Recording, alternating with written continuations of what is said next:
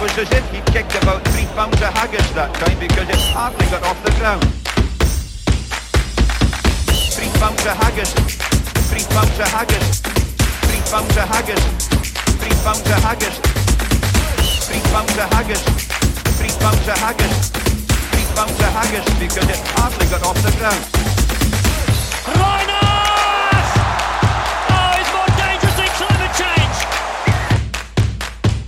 He turned it up his opposite. Lamu! He drops for World Cup glory! It's over! He's done it! Johnny Wilkinson! Let's talk sport with Scott Browne and Nathan Sneyd. Kia ora and good Northern, and yep, Scott Browne, that's absolutely terrible. Well, that's how I'm feeling after the All Blacks result on the weekend, that's for sure. Is that really what we were talking about there, Nathan, is it?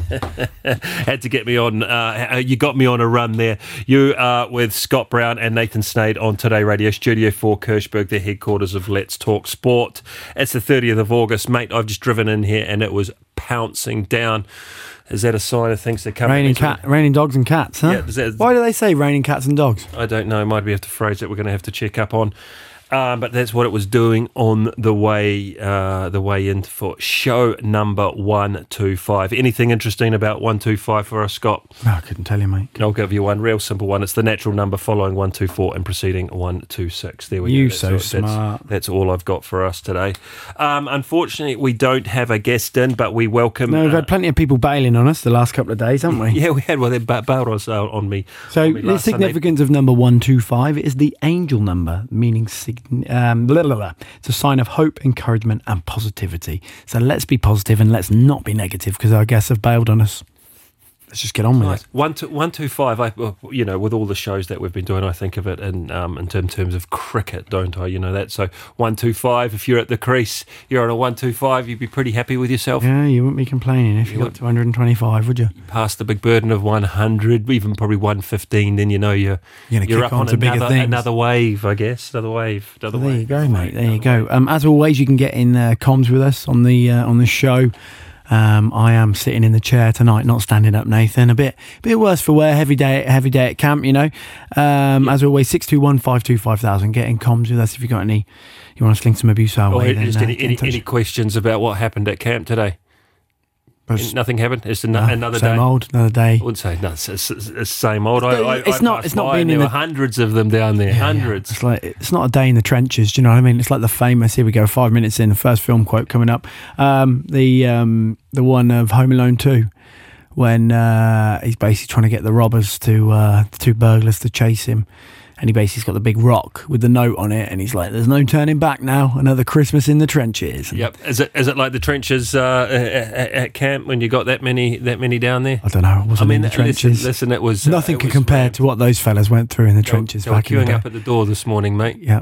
Queuing up at the door. We need some red tape out there, red carpet, roll it out, you know. Get it all out there. Certainly was. Well, whilst we were out there with the paintbrush and prepping ourselves for there was a paintbrush, were you? Yeah, there was a paintbrush upstairs. There you go. As always, we'll start things off with sport and its history in the world today. Nathan, you love a few random quotes. What you got for us? Yes, I'm going to go back to 1972 and a sport that I wouldn't say that I'm into it, but I certainly watch it. Slalom canoeing was introduced at the Munich Olympics with East Germany winning all 4 events. You done a little bit of canoeing or kayaking? Last time I was in a canoe was on a pre-season stage, and after our training program, we got a bus up to Diekirch, around that area, Echternach, and we hired a load of kayaks, 2-man kayaks.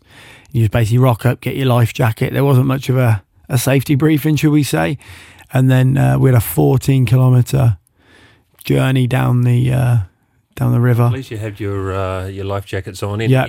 Safety. Did you put the weight up the front? Any 24 pack? It wasn't really that sort of what do you call it? Rapid.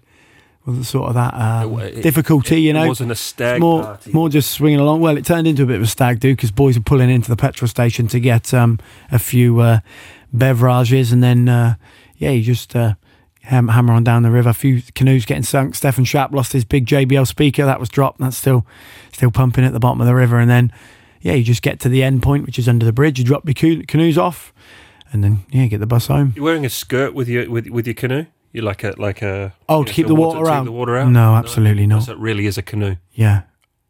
Like a two-man. You're talking about the kayaks. What they do, all the rolls, helmets going off waterfalls. They got slalom canoeing. I don't think there are any waterfalls in Luxembourg, are there? Slalom canoeing, yeah. That's the one where you go up against the current, don't you, and round all the posts and stuff like that. Anyway, they're great to watch. I enjoy watching them. This day in 1979, cricketer Ian Botham, he passed 1,000 runs and 100 wickets in tests in his 21st match for England. So that's pretty good going. 21 matches. You pass 1,000 runs, 100 wickets and tests, fair dinkum.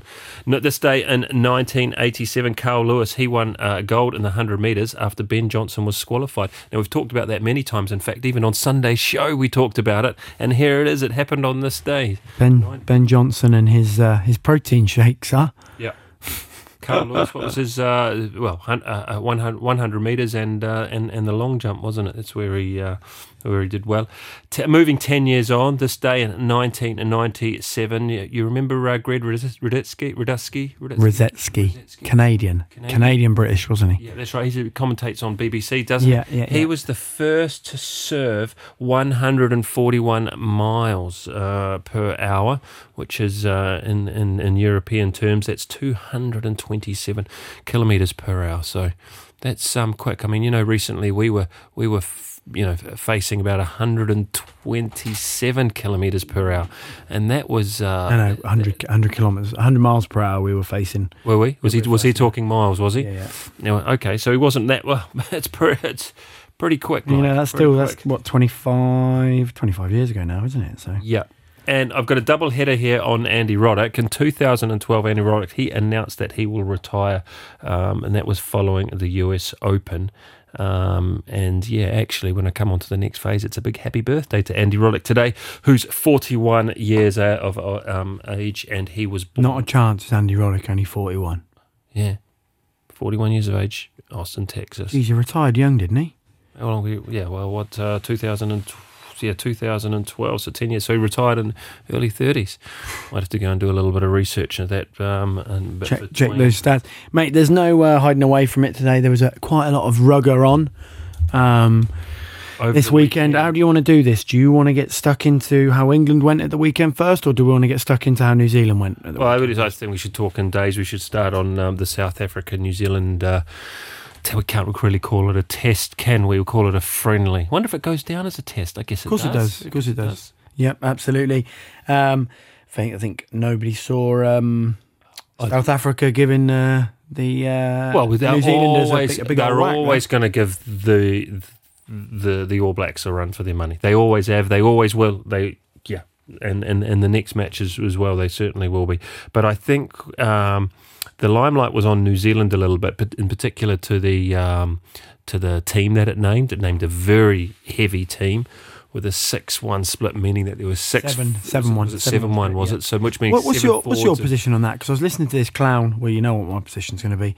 A guy called Matt Williams, who is an Australian, ex-Australian, coached Scotland, coached Leinster as well, and he seems to be doing a lot of punditry and stuff, and he's really gone at them, saying it's at the All Blacks. At South Africa about this 6-1, this 7-1 split with them on the bench. Well, that's South Africa. Quite commonly do that, don't they? I mean, and I'm not sure. France do it as well. The heavy man, I think is it Macalou, guy who plays for Stade Francais, big back rower, but he's gas, so they can play him in the back row. Right. They can stick him on the wing as well. Put him out on the wing as well. Well, I think it's not a bad option. I think at the moment it's paying off. You're bringing more power, and if you're bringing these guys on with, let's say, 20 minutes to go, 30 minutes to go, you're really reinforcing your stocks. However, and New Zealand, I think for the first time did that. So I think we were expecting probably better things from New Zealand with that split by bringing on more heavyweight, but clearly it didn't work. However, I don't think it was the system that didn't work. I think it was the fact that we were under the cosh for 20 minutes, and we lost. Unfortunately, we lost Scott Barrett in the locks. And then I disagree with the reason why it got sent off. He shouldn't have got sent off. In my opinion, but other people will beg to differ. What do you mean he shouldn't have got sent off? Well, he got penalised, and it was more or less a team penalty because there was a number of infringements, and that was fair. And at the time, he was at the wrong end of a ruck and got penalised. So consequently, got sent off. That was his first yellow card. No complaints about that one. The second red card when he came into the breakdown, he came to clear a breakdown up, and the referee and the TMO deemed that he had made contact to the head, which is in fact he had made contact to the head, but in fact it was after that he'd already hit his elbow leading in. So it begs to the question: how do these guys? You're telling me he shouldn't have been sent off for the weekend? On the second occasion, I'm telling you, no, he shouldn't have been. He should have been. It was a yellow card, wasn't it? So I don't think it was an offence at all. How else do you go in and clear the breakdown? You don't go in at all. Well, you leave him alone. He's off. If he's off his feet, he's not part of the breakdown. So he should have just left him. He was part of the, Malcolm Marks was part of the breakdown. Nah, he was. So you got to clear that weight off. What do you do? Just not touch. I think if you watch we're going to get a little bit, and I think we're going to be. He's certainly coming with I wouldn't say an excessive amount of force, but he hasn't. One, we will all agree that's not intentional, and two, I think that he's he made contact with his elbow first. So I don't think that. Yeah. And are we going to see a World Cup like this? Yeah, of course we are. I just want to 80-minute match. I don't want to get hung up this the whole time, but it is your terminology is not right. Sent off is red carded. If you get yellow carded, that's a sin bin. To me, if you say somebody gets sent off, that's a red card. Okay, so because he had infringed earlier, yeah, and then with the second yellow card, let's say, therefore he was red carded. Yeah, and I think that made an impact on the match. Of course it did, but I think he should have been red carded for the second one. It could have been anybody, the first one, but the reality is he wouldn't have got sent off if he hadn't been yellow carded. He would have got a yellow card for it, wouldn't he? So it's 2 yellow cards. It is a red card. That's the way it is. Interesting stat for you. Did you know that the Barrett family are responsible for 33% of all of the red cards that the All Blacks have ever received in their 118-year history? Well, first of all, there's not a lot of red cards. No, there aren't. And the number of them, I would be surprised to know. I think Geordie and Bodie have only got like one each, and Scott's got like about 4. Yeah. So yeah. Scott Barrett doesn't have the best track record. I must admit that. However, the All Blacks certainly need him for the Rugby World Cup because one, we didn't pick enough locks, in my opinion. But if he gets injured, or if he was to get red carded, we could have been in a bit of trouble. But he's just following on from that. So the Barretts have 33% of all red cards. 66% of the red cards that the All Blacks have again received in the last 118 years have all come in the last 5 years. So is that just the way the game's changed? More cameras, more of an impact of Is it changing for the positive? I don't think so, mate. To be fair, I don't want to play sour grapes because South Africa were awesome. They were so awesome in the way they played. The pressure they just piled on the All Blacks in the first 20 minutes, forcing them to make penalties was incredible. And then they got momentum from that. The ball stuck to hand. The way they were reading the game, it was a forward dominant game, and then it allowed their backs to play as smoothly. And the harder New Zealand tried, the worse it got. But the refereeing I thought was appalling. But it often is when you're on the losing side, isn't it? Yeah, exactly. You can't. Sometimes you're just against it, aren't you? And you can't get your tails up. Just bouncing back to that 7-1 bench split, the bloke Matt Williams actually called out World Rugby saying they need to address this. I mean, it's one of those things where.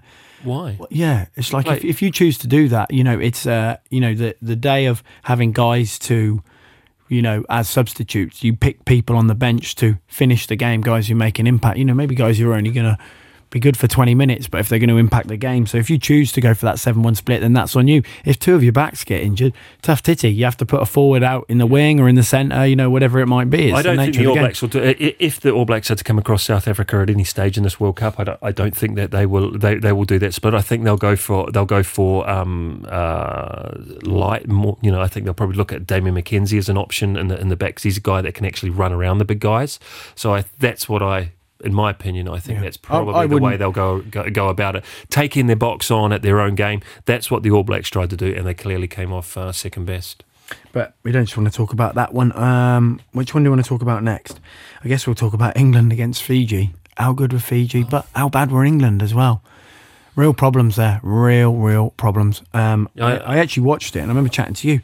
I just don't know what they're trying to do in attack. Like, Johnny May scored that try, but that's just from a missed tackle. That's not good.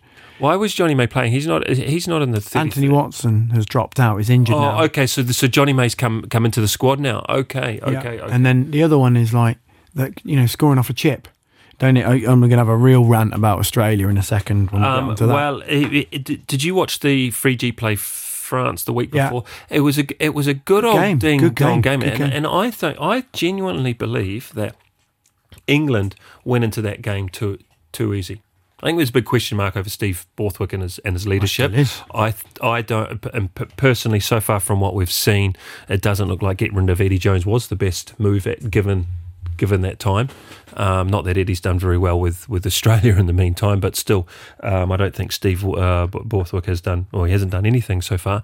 And he just seems like he seems like a quiet guy as well. He's not really. I don't see the leadership there. Yep. Certainly from what we see on the tally, and I know bugger all about rugby. So, no, but it is England's first ever loss to a tier, or what is perceived to be a tier 2 nation. Fiji are now above them in the world rankings. Yeah, Fiji got Wales in the World Cup, haven't they? They got Wales in their pool. I tell you what. Mate, well, we're going to get onto that in a minute, but other results, you've got Italy beat Japan fairly convincingly, 42-21. Are you surprised by that? Monty Ioane got a hat-trick. Yeah, I mean, it's one of those things where when these are warm-up matches, so is it a game of getting that, you'd like to think now the game's moved on so much that these teams are... the game's moved on so much that there's so much analysis done. The great example is whenever you go and play the All Blacks, if you go and play them twice, a couple of times away, the time to really catch them on the hop is the first time you play them. But then they go and do their analysis and they'll come in and they'll attack you in a certain way. And I think, if they were playing South Africa next week, I think you see a very, very different outcome. I mean, it's easy to say, it doesn't mean everything, but, I'm sure the Kiwis don't like losing to the box at any point. But that's a big game. I mean, did everyone come through it with a clean bill of health there? Was anybody injured? No, well, unfortunately for Tyrell Lomax, he took a nasty, like a sprig mark across the top of the knee on his quad. It was pretty deep. Like he wasn't squirming in pain, but you just saw him holding his knee, and then there is a little glimpse there where you see that it was shouldn't be lying there. Do you know what I mean? You got to get out of there like the old days. Oh, I don't think it could have quite possibly been from his own player. I think it was just a one of those unfortunate things. So I guess that will probably might rule him out for maybe the first game, because it is a deep cut. Yeah, but I believe they're off on a jolly, and they said we're going to do a training camp in Bayonne at the moment. But we all too well know that where the Adidas factory is. So I think that's where they are this week before. Another one for you, France. Ireland obviously beat Samoa.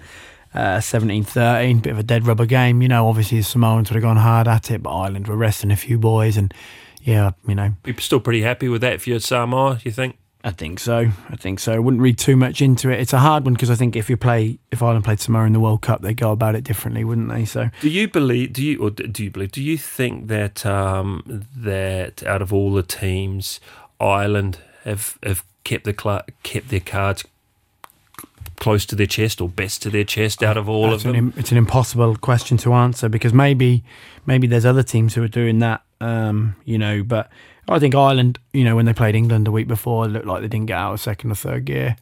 It looked like they really didn't get going. It looked like they couldn't get going because because there was very little flow in the game, Yeah, was yeah, there? There exactly. was, and you know, sometimes you can only play in all sports to the speed that your opposition are It's not even that. It's what the referee lets you do. You know, you don't let I'd rather just the ref just let them get on with it. Yeah. Is it a high shot? Yeah, right. It's a penalty. Right, we'll crack on with it. You have a look at it. You know, if we're going to use this new bunker system, just penalise somebody for it.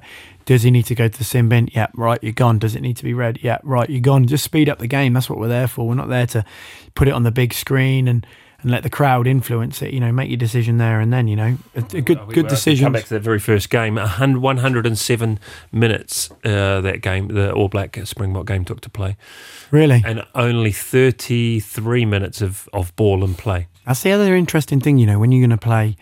So when if Japan play against South Africa in the World Cup, Japan will keep that ball in play for 38, 40 minutes, you know, which is a big change. You know, Ireland will try and do that as well. And that was Japan's tactic down in Brighton, wasn't it? Brighton, 2015 when they beat them. But that's one thing you'll look at as well, you know. So the beauty is it when you go and do a bit of a review, it's like, right, they pumped us doing this. What do we need to change? Right, so lads, this is how we're going to play the next time. You know, if it gets to that. Other couple of results are Spain got absolutely thumped, 62 points to 3. Probably a good thing they're not going to the World Cup after that hiding. The big one I want to talk about, Scotland beating Georgia. Georgia obviously beat Wales earlier on earlier on in the year. I think Scotland are a surprise package, you know, but they need to going to have to turn over the box or Ireland. You think Scotland are a surprise package? Well, I just think if I was to pick a team that have been going the best in these last 3 games, you would argue they're one of the form teams. Have they shown the way they're playing, you know?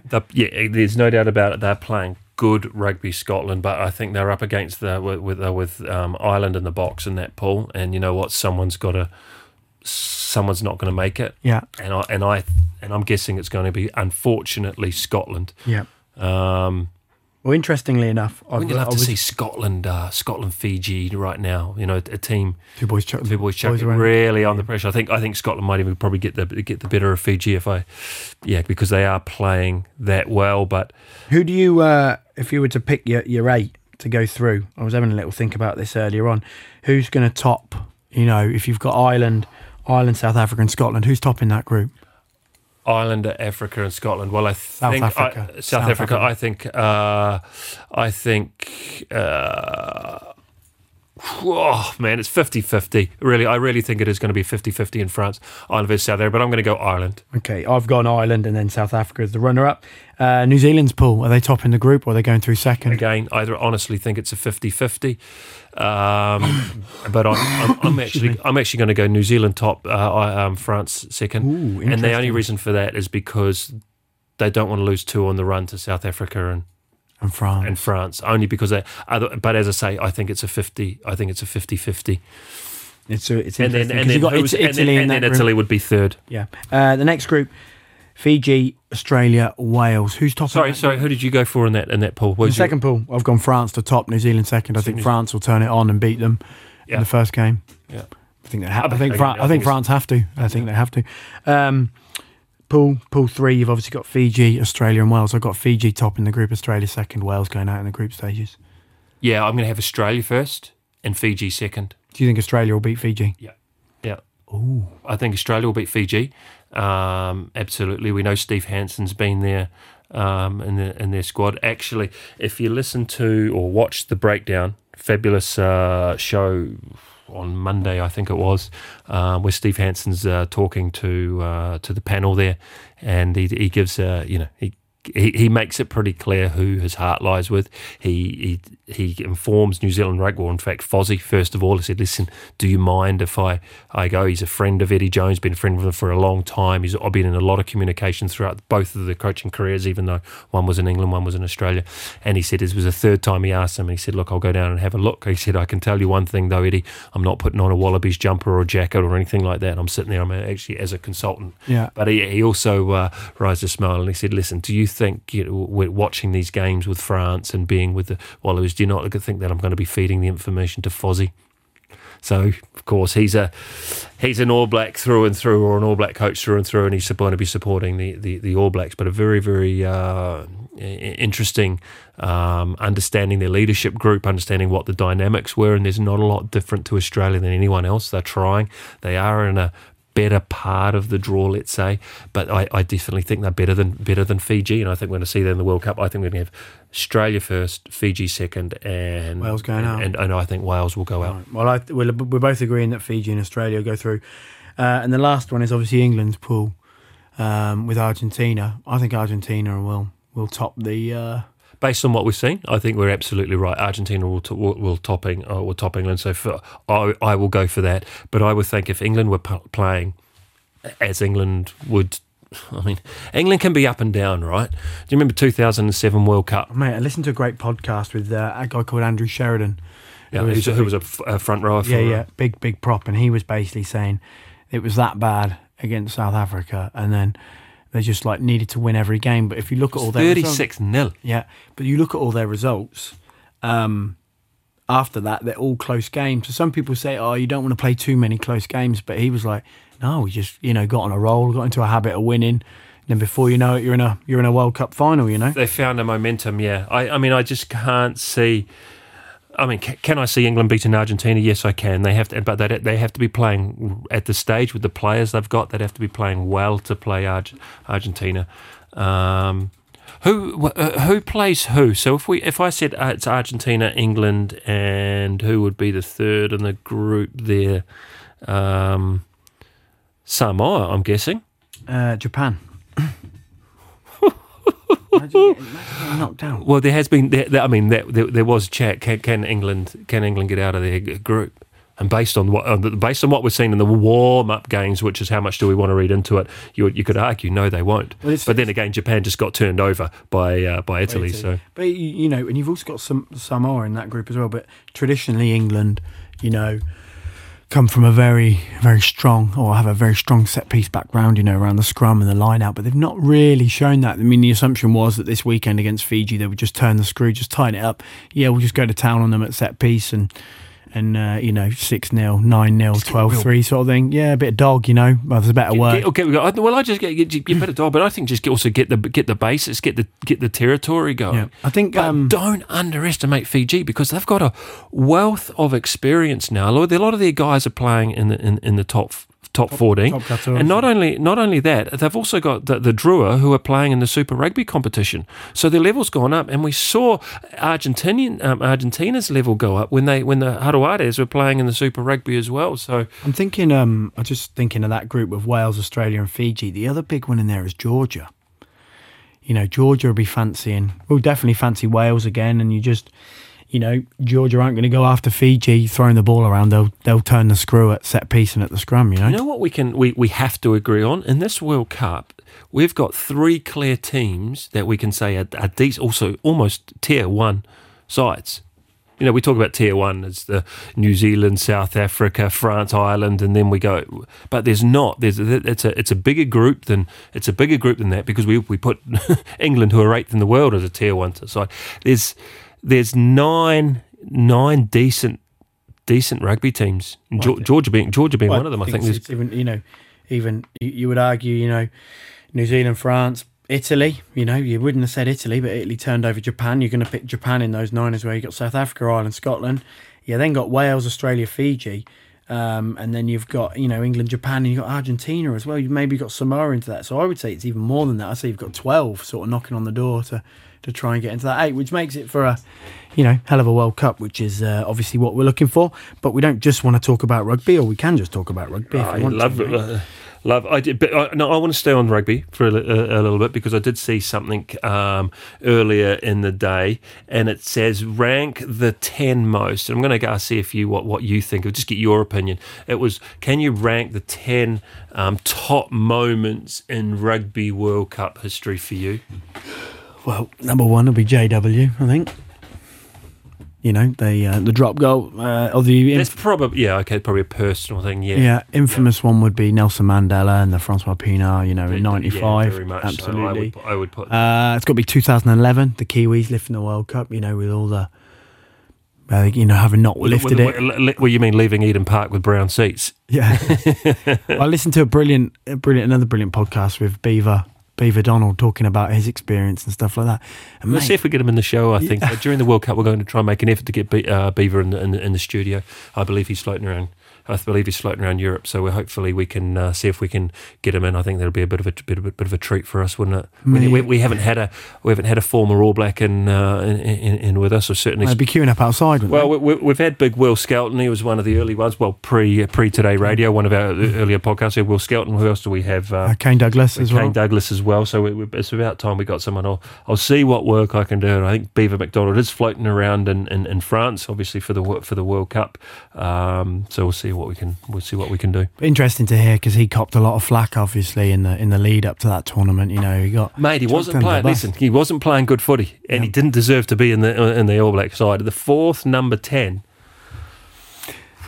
Fair crack, to take off his long Wellingtons, come out fair dinkum. Fair crack of the sauce bottle. Fair dinkum, what about John Lomu, mate, when he ran over Mike Catt? Yeah, that has to be in there, doesn't it?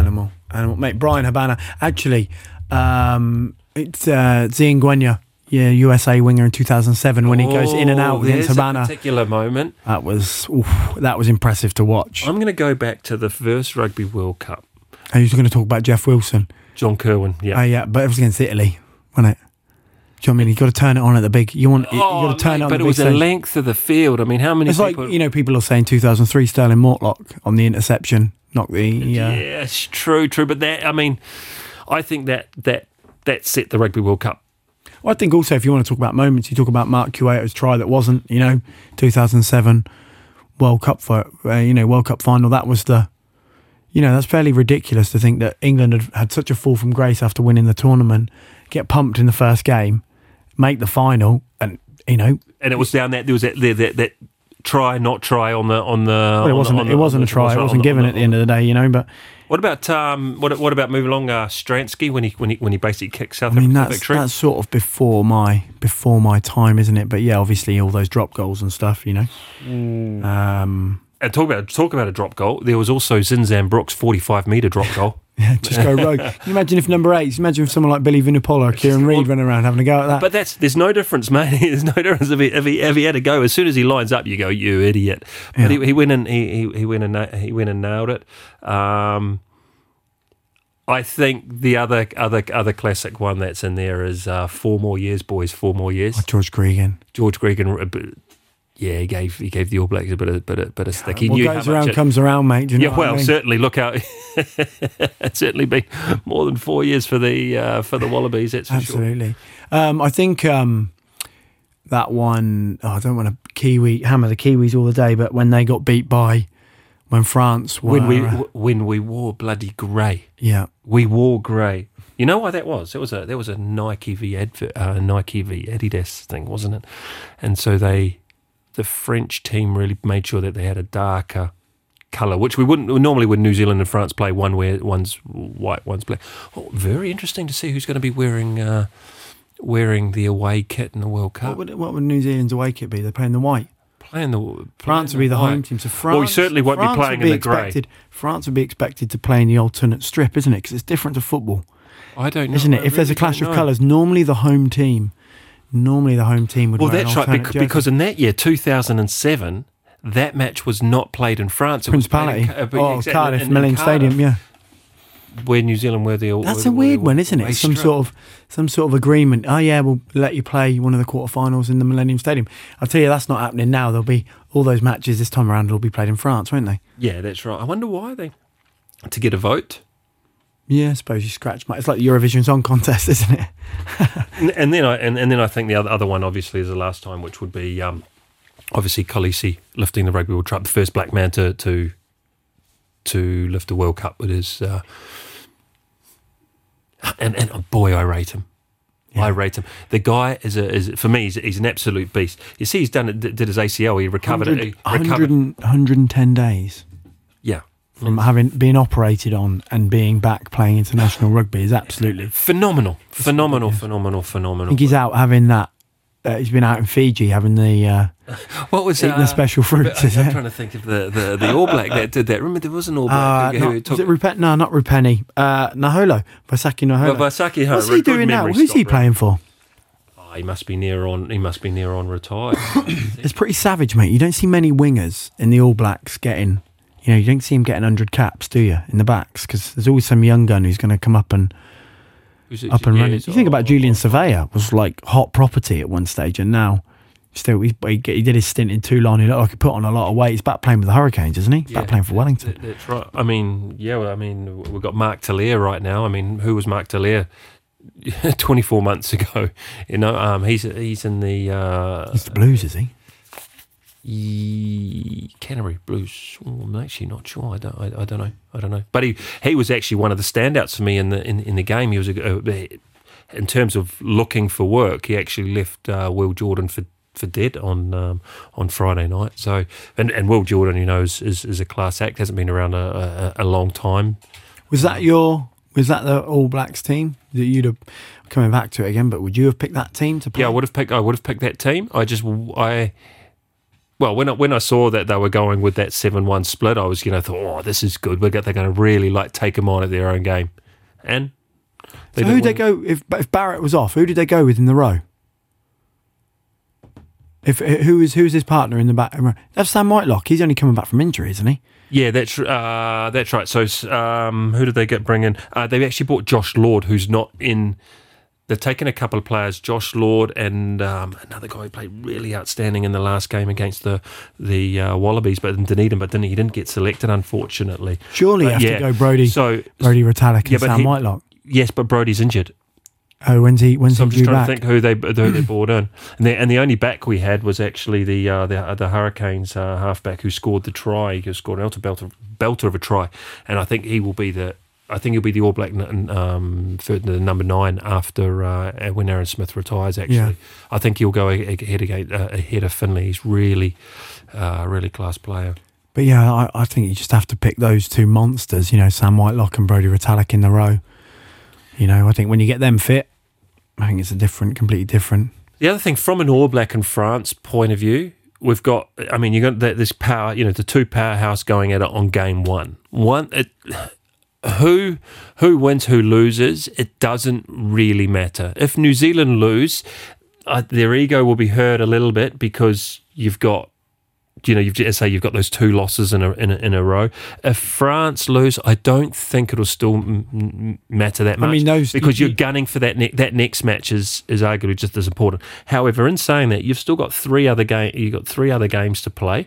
Who are they? Italy, Uruguay, Namibia. I would argue that is the least competitive pool, because for me there's just two outstanding teams. I don't, and we probably agree that Italy don't have a chance in that. I mean, the only problem you've got is if New Zealand, it doesn't matter where you finish in the group. You finish first or second, you're going to be playing the box, or you're going to be playing Ireland.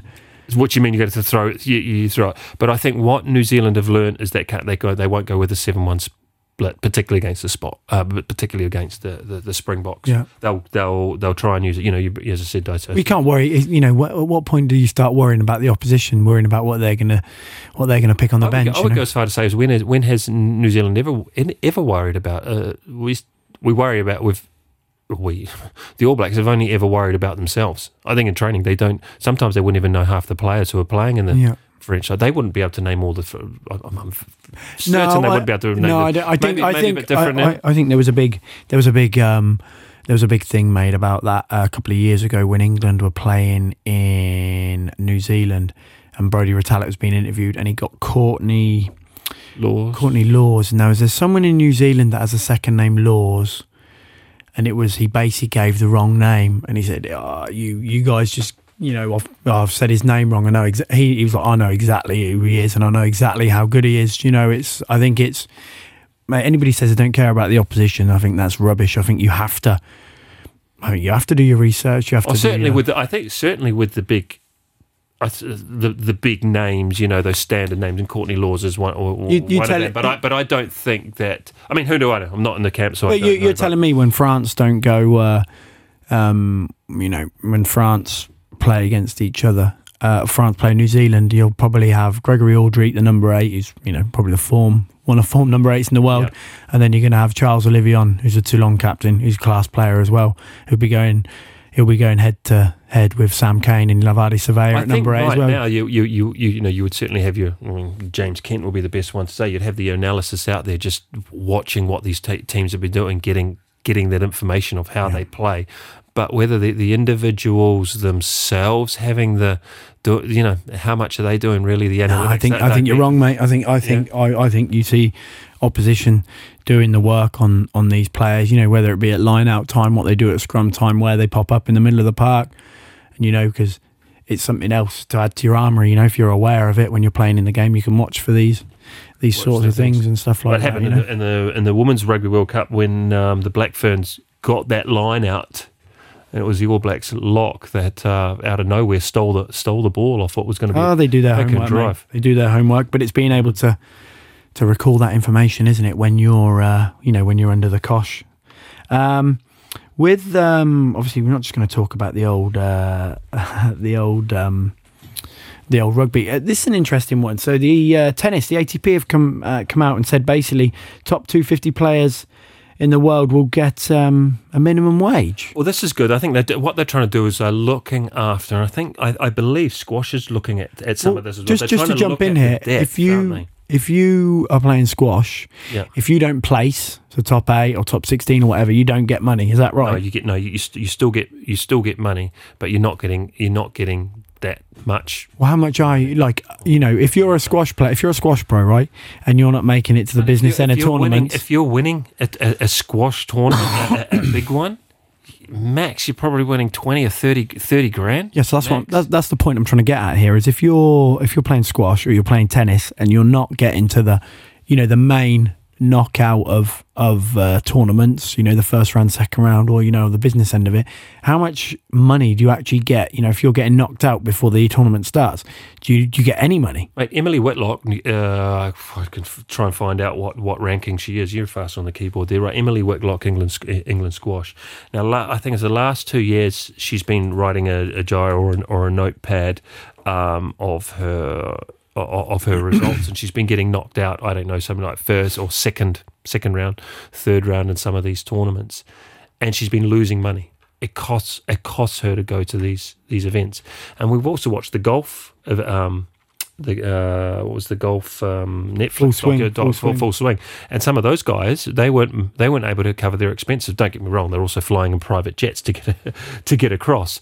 But in this case, okay, we appreciate you're not going to earn as much money in squash, and they're probably on a Ryanair flight, budging their way, but they're losing money and they're getting to first or second round. But that's what I'm getting at is so surely if you're as horrible, or as cold as it. As it sounds, if you're not good enough, then you need to find something else to do. Because why? I don't agree with that minimum wage. That's a detriment to the game. These young players, they want to play the game, and I wouldn't say necessarily they want to play the game professionally to make money. I mean, we've got to look at the number of athletes that we've had in here. They're not playing the sport to make money. They're playing the sport because they genuinely enjoy it. Yeah. If they make a few bob on the side, they can call them. They'd never really be professional because they've got to coach and they've got to do other things along the side. Fortunately for squash, and I think other sports are the same, you can play league. So that means, let's say you're living in the UK or you live in Luxembourg, and I mean, I did it myself, and you go and play for a team in the Dutch league. I don't know, go and play for Hoofddorp or Mere Squash, and you might get Hoofddorp. What's their logo? Oh, I don't know, but it's next big horseshoe or something like that. You'd love. So I don't know why I said that. You should have. But they go and play for a team, and let's just say they get I don't know, $600 plus their travel and food and accommodation for the weekend. But the weekend after, they go and play in the Italian league, and they get the same. Maybe they get 800, 1,000, whatever they get. Plus they get their sponsors as well. That's where the money's to be. That's where not the money's to be made, because it's not big money at all. But that's how these pros make their money. Yeah. Then obviously they have sponsors. But when actually playing on the in this case the WTA or PSA in squash, they're not able to make money. So I think by what they're doing with this baseline, it was a 3-year trial, what the ATP are doing, which guarantees a minimum wage for the first time in a game-changing initiative. They are basically going to cover any shortfalls of the top 250 ranked singles should their earnings fall below a certain threshold. And I just think it's going to mean that more players are going to stay in the game for a longer period of time. And if they stay in the game for a longer period of time, I know for myself that I bailed out at 24 years old, or 22, 23 years old, because I'm not going to make it. Yeah. But what happens if I did give it another 8 years? Who knows how good I would have got or I wouldn't have got. So I think the idea of it, I think, is good. Is it not being too accommodating to try and keep? You're essentially saying to you, like someone like me, okay, yep, I've broken into the top, 250 in the world, Yeah. And I'm getting paid, but I'm not actually winning. So I can be, yes, I'm a professional tennis player. I can play for this number of years, but then at what point do you, as you said, there's a difference between taking on somebody else in a career change at the age of 23, 24, as opposed to taking someone on who's 33 or 34 and has been a professional tennis player for younger. And yourself, you see that in professional sport where people are dropping out at a younger age because ultimately, if you're not making enough cheddar from a young age, it's like, yes, I could keep doing this, but ultimately you got to put cheese on the table, haven't you? No, you do have to put cheese on the table. You're quite right, but a lot of these players will be making cash. Now there'll be other players, like, I don't know. You look at my situation at 24. I go, well, hold on a minute. I'm not really going to lose money, so it's something that might be the best I ever get to, is that level. And there'll be thousands more tennis players just trying to get to that level, which means the whole level, the global picture of tennis, I think will improve because of this. But again, if it doesn't work, it's a 3-year trial, and I'm sure that they will evolve with the. Do you think you'll see other sports taking note of this? In my opinion, yes, they will. I think squash is looking at something similar to this as well. I understand. I clearly understand what you're saying there, but I think ultimately, how good is your sport? Your sport is when you've got more, when tennis becomes, or squash becomes, or badminton becomes the biggest sport in the world in playing numbers. That's how good your sport is. Not because you've only got one team like, I don't know, the All Blacks, or just dominant but in case of tennis, you've got like 4 players that have been dominant for how long? Maybe there might have been someone in there that decided to quit early because there wasn't a structure like the baseline programming. Yeah. Maybe. Maybe not. We don't know. It's we could go on about this for hours, but personally, I just think that ultimately the people who are at the top of the game, be it in American football, baseball, I don't want to use American sports, rugby, they've tennis even, or squash, they've had to struggle to sort of, as you say, get past that level. Nick Kyrgios is a prime example. Like, he's a bit different. He's got that personality, which is, he's obviously cashed into. That, yeah, absolutely. But the stories about him driving around his camper van to drive to tournaments and stuff like that, that's all part of it grounds you, doesn't it? And I need to go well at this tournament. Why? Because I can't pay for a hotel at the next tournament if I can do that. You want to, yeah. I mean, they've got here the initiative is going to cover the expensive coaches, physios, travel expenses, right? But now it's only the top players in squash. They can just start to take their, not necessarily their coach, but they can take their physio away with them, or their trainer to some of these events. And yeah, I think it's good. You talk about, you're from humble beginnings where you have to go around in your caravan. Well, can I afford to take more of a support crew with me? Yeah, I don't know. I'm a fan of it, and I think a fair crack of the sauce bottle to the ATP for giving this program a go. I personally think it's a good thing in order to try and ultimately get more people to play tennis, because they'll be just trying to get that. Or what is it? Like I said, the thresholds are set at 300,000 for the top 100, 150,000 for those ranked 101 to 175. It's not a lot of money, really, when you think of it. They're only making 150,000, but if you rank between 105 and 175, and 75,000 between those that are 176 and 250. So it's not a great deal of money. Is that the question that I have? Is that amount just for what they earn on the ATP, or is it for what they play? Because Bundesliga, for example, they pay good cash. I don't know. Well, I don't know. I'd imagine you're not going to juggle between the two. They'll look at your earnings and be like, if it needs topping up to a certain extent, then that's what they'll do. I mean, the closest thing you probably compare it to is golf. Would you do something like that in golf? No, probably not, because Well, they were talking with them. Wasn't there some noise a few weeks ago about that when they're looking at making, helping out some of the younger ones on the tour? I echo what I said earlier. It's so vast what you say, because we talked about this. These guys that weren't making the cut, but they can't. They lose money on that trip. Well, they lose money because they've taken their private jet. They wouldn't have lost money. They ain't worrying about the carbon footprint there, are they? I mean, obviously, this is you put in here another little one about the match fees for men's and women's cricket is now the same by the ECB. Yeah, what's your take on that? Equal pay. I think it's all. Well, mate, to be honest, the big one that springs to my mind when we talk about this is have you seen the Nike thing about the jerseys, the goalkeeper jerseys? Or the goalkeeper shirts. Yeah, I made my opinion pretty clear several shows ago. Now Nike are laughing because now they've gone and made X number of things, which they are all going to sell off the back of this. So they're going to make even more money. So Nike are laughing. Why? What have they done? They've made. They've made. But I don't know if they've made 500,000 of them or whatever, however many they've made. They'll all be sold in no problem at all. More, is it really as horrible as it sounds? Are they actually supporters, or are they trying to, make the point? Do you know what I mean? Yeah. Are they? Protesting, I'm not sure what the word is. Are they? But that's an interesting one. With we've talked about it before about the don't get me wrong, the whole equal pay and stuff like that. But I don't think I don't think you can compare it. Can you? No, for me, it's just about what does the product bring in? Ultimately, if you come to me and you want to sponsor something, I want to know, what your exposure is. What your what I get out of it, and would you rather sponsor the Women's World Cup final or the Men's World Cup final? Which one are you going to get more?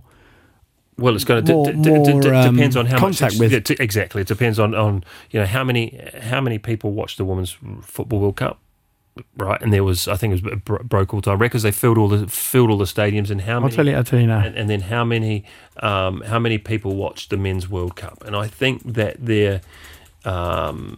I think that sums it. Let's say sums it all up. You can only. I mean, I'm a big believer. You can only pay for what you're worth. For how much income you bring in a marketing. Well, let's try and compare this. So the Women's World Cup final was at its peak was watched by 12 million people on BBC One, and it was also viewed another 3.9 million times on BBC iPlayer, and the overall audience that watched part of the tournament was 21.2. Now for the Men's World Cup final. Yeah, 1.5 billion for the. Sorry. Say that again. Sorry for me. I missed that, Scott. 1.5 billion. Says it all. And that's to take nothing away from the achievement and what the standard that these ladies are ultimately playing. But at the end of the day. So how can the pay be equal when the commercial revenue, tickets, media, I don't know, what do we say, all that income of the two games don't match? That's maybe I don't know. I just think it needs to be let's say a little bit relevant if it was a little bit different. But then at the same time, we have to be promoting women's sport massively. 100%. But if you wanted to make it, commercial. But also could you run the two tournaments at the same time? Is that something rugby would consider doing further down the line, having the men's and the women's tournament running at the same time? There's no harm in that.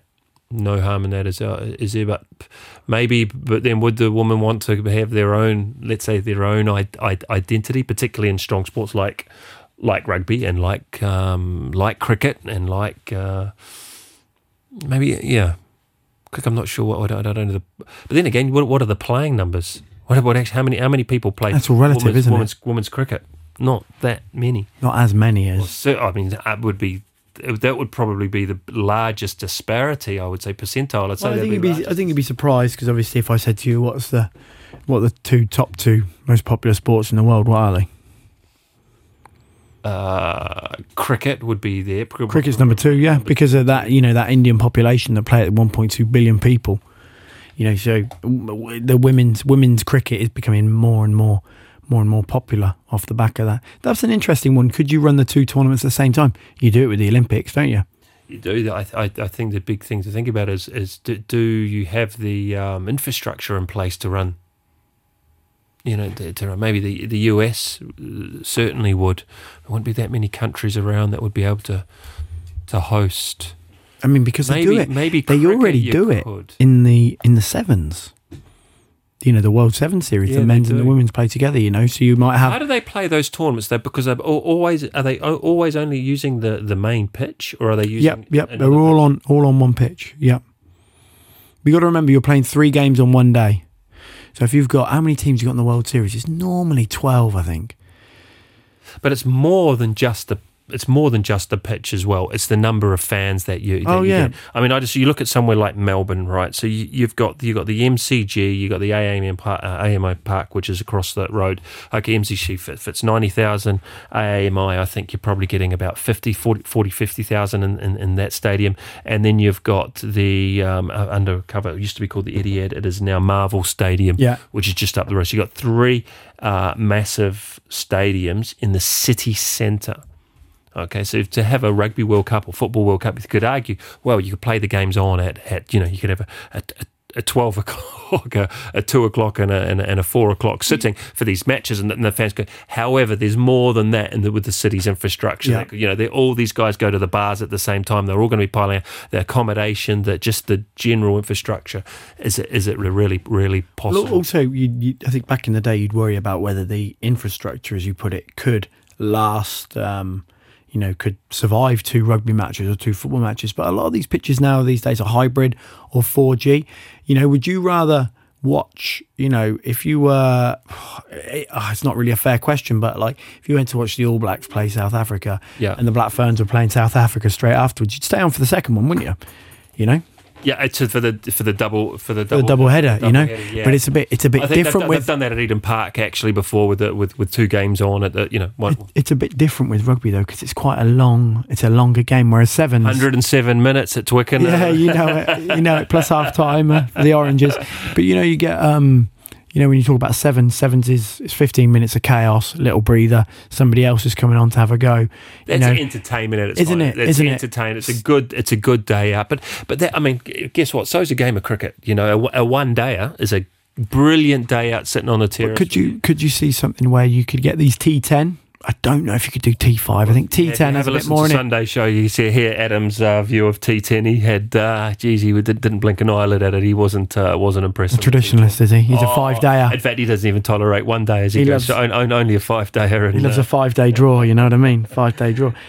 Pete, we're not going to get into that story that you've. We'll save that for. We won't be able to save it for this Sunday, because this Sunday we have a pre-record with.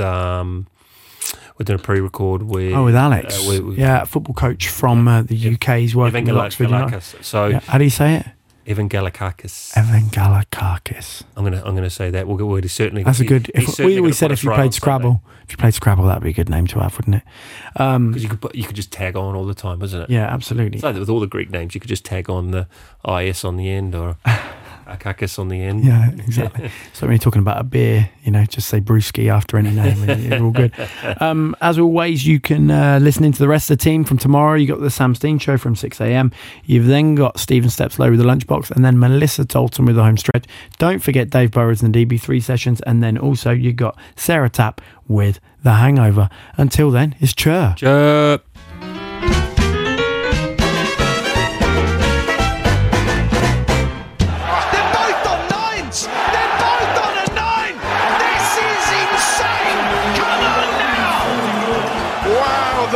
Championship final. Michael van Gerwen is on a main darter in the world final and just misses double 12. Over to you, Michael Smith. One man misses, does the other man get? I've never seen the like. Come on, Spolly boy.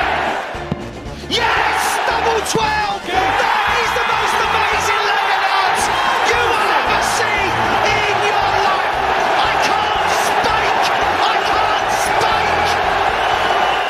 Let's talk sport with RTL Today Radio.